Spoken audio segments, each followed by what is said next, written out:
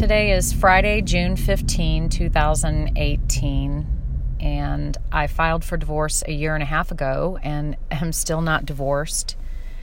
And I've nearly burned through my $20,000 retainer. I'm sure my attorney's going to ask for more money at some point. I noticed that Mike took another $1,500 out of our account the other day to pay his attorneys. It's pretty ridiculous how much this is costing, and we're still nowhere closer to being divorced, and our situation continues to be weird and bizarre. My attorney recently actually had to file a motion to compel and set a hearing because Mike was not responding to the interrogatory deficiencies. He had 30 days to do that, and 60 days had passed, and he was still not providing information that my attorney had requested. So anyway, it was set for a hearing, and Mike called me.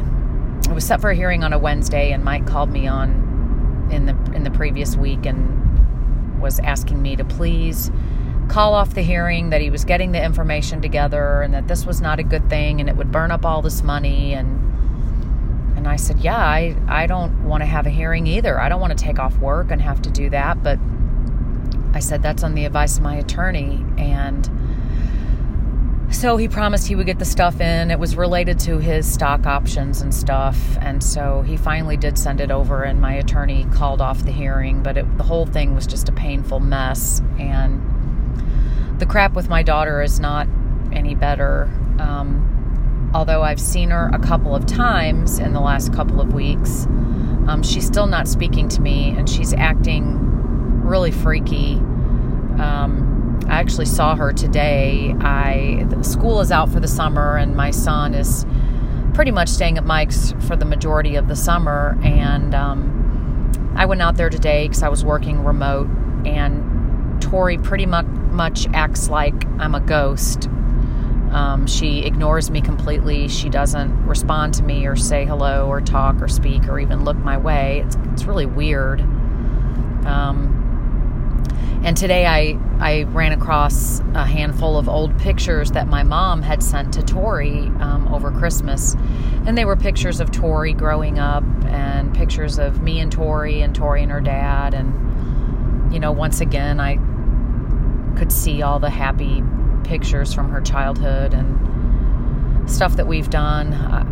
I still don't understand why she's not speaking to me, but I think that she's going through something, and she's just rejecting me and who I am and rejecting the whole situation, I guess. I'm sure she's experiencing a lot of pain that I don't understand, and she won't let me get close to her. She won't discuss it with me, so I can't help her work through it.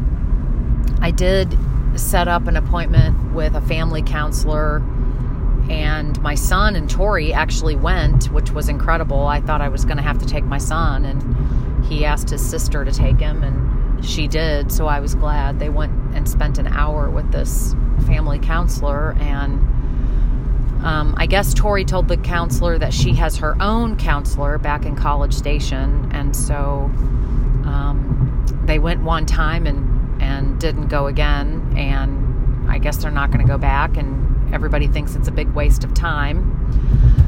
I thought that they could get together and maybe have a few sessions together to talk about whatever pain she's going through and to help them communicate better to me why she's so angry with me, which I don't understand. But I think some of this has to do with my daughter and I are such very different people. I look at her, she's 19, and I think about myself at age 19. Nothing like her.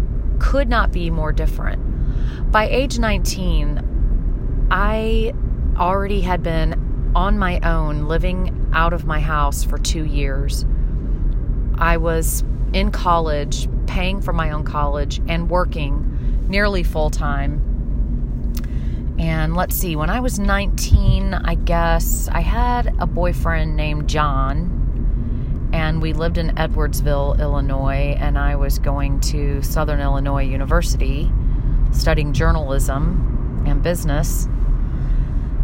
And I did drugs. I would smoke pot and drink and do those kind of things and stay out and party. I was big into the party scene.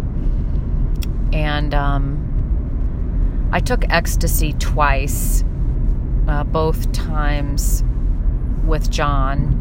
One time we took it at a nightclub, and a friend of mine took it with us, and she ended up freaking out and went to the hospital the next day. And then I took it another time when we were in Tyler, Texas. But the point I'm trying to make is, I was a drinker and a partier and worked and was on my own, and I didn't have any parents supervising me. I didn't have any parents supporting me. I was kind of wild and just on my own. And my daughter is completely different from that. She's, involved in a church that to me from the outside seems like a cult. I think she's drinking the Kool-Aid big time. I think, she would never dream of doing drugs. She's making straight A's at Texas A&M. She made the Dean's List and honor roll and takes it very seriously. But, she's not working. Her dad and I support her completely. She drives a brand new vehicle. I didn't even have a new vehicle until after I graduated from college and paid for it myself. She's lived a very sheltered life. She's been around a lot of good people. I understand that she's got high anxiety. I don't really understand why. She has a pretty easy life. I mean, she never has to worry about money. She never has to worry about paying tuition or paying for her truck or car insurance or her phone or anything. She doesn't even have a job. Some people might call her spoiled. And she's still not talking to me. I'm still blocked from her phone. I've been blocked for 6 months. To me, from my point of view, she seems kind of spoiled and just like she's having this protest. She's rejecting me and who I am and what I am. And I don't know, somehow it seems like she's just disregarding everything that I've done for her and how much support I've given her from the day she was born. And I was good to her. I've never had trouble sleeping over the fact that I wasn't a good mother. I was a damn good mother. And my therapist told me a couple of weeks ago that if I'm guilty of anything, it's loving too much and doing too much for her. I did everything her whole life, as I've described ad nauseum in previous audio blogs. I was a very good mother. This is her problem, and unless she's going to share with me what's wrong, I can't help her fix it. I did notice today, I was very surprised when I saw her. I haven't really got a good look at her in a while before today. She's put on a lot of weight. Her weight has really yo-yoed around up and down. I know at one point a few years ago we were concerned about how thin she was. And now this is about as heavy as I've ever seen her. She's heavy. She's bigger than I've ever been. My mom is really thin. I'm fairly thin. I mean, I would say I'm trim. I'm not fat or anything, but that's the heaviest I've ever seen her. I know that Mike's mom is pretty heavy, so she's got those genes, but she didn't talk to me today, but she seems like she's okay. I mean, she's hanging out with her brother a lot.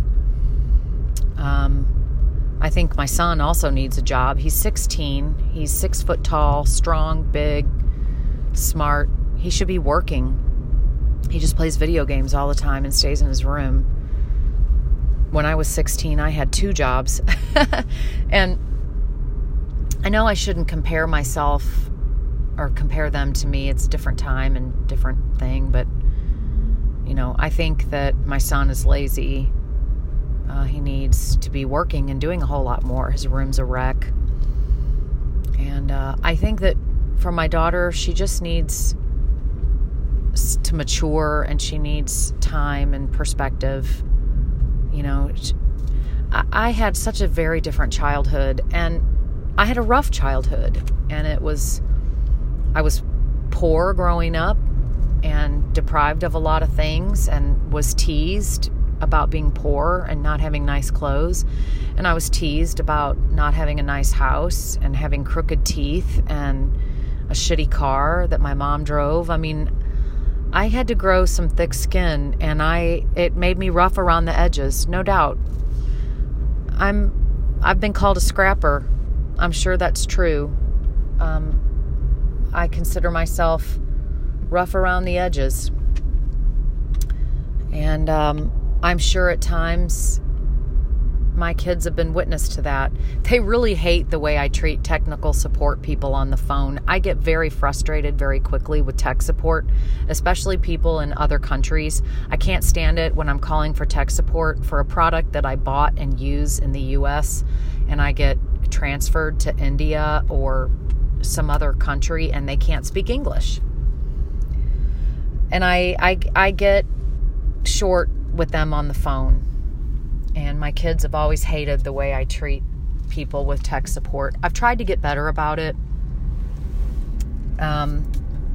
It's not about being racist. I don't feel like I'm a racist. It's about just frustration. They can't understand me, and I can't understand them, and you're already calling them with a problem, so you're already frustrated. But I wish my daughter understood me a little bit better, and maybe she will over time. I can remember hating my mother when I was her age, and I just thought my mom was a complete idiot and was controlling and manipulative and all those things. And it took a long time. I was probably in my late 20s, early 30s before I started to appreciate who my mother was. Now, we still had fights. We still have fights. My mom and I had a fight recently. We still sometimes don't get along. But knowing what her childhood was like, and I think hers was worse than mine, helps me understand her more and frankly forgive some of the behavior that's not that great. And I've asked Tori to forgive me for the things I've done that have hurt her, like pretending to call Santa. That was her big thing. The day after Mother's Day, when she told me how much she hated me and told me that she called other women on Mother's Day and thanked them for being nice to her and more like mothers than I ever was, which is absolutely ludicrous. She's in fantasy land. Anyway, I forgot the point I was even trying to make. On Mother's Day, I never heard from Tori, which was very hard. Oh, just that understanding my mom helped me, forgive her. When I talked to Tori the day after Mother's Day, I did ask her to forgive me. I said, if you're a Christian, then I know you must have forgiveness in your heart, or, Christians are supposed to. If I've hurt you, please help me understand what I've done. Number one, so that I don't do it again. And number two, so that I can ask for forgiveness. You can't ask someone to forgive you for something that you don't know what you've done. But lately, my feelings towards her have started to turn a little bit angry. Like I just want to go, pull your head out of your ass. You have not had a bad life. I have not mistreated you. You're acting like a spoiled brat. That's what I've been thinking lately. I'm still devastated by the pain of her rejecting me. But it's not just about me. I don't deserve this. I know that I don't. I told her that I was the best mother I could be. I told her I did my best. I did my best. I was not perfect. Clearly, I did things that upset her. I did not want to stay with Mike, and I know that hurt her. But I did my best. I really did. I really gave 100% to being a mom. 110%. Probably gave up too much of myself for many, many years, a decade at least, before I kind of started to get my own life again and have activities and interests outside of my children. But she's got some kind of problem she's going to have to work through. And I'll always be there for her, but, we're going to have to talk about what's going to happen this fall. I'm still paying 50% of her college tuition, 50% of her truck and phone. I still pay half of everything. That's going to change. I don't think it's a healthy thing to do, to continue paying all these things for a person who doesn't want anything to do with me. Relationships are a two-way street. And I'm going to say to her, Tori, are you doing the right thing? Do you feel morally righteous taking money from someone who you have cut off and refused to speak to? And see what she has to say about that.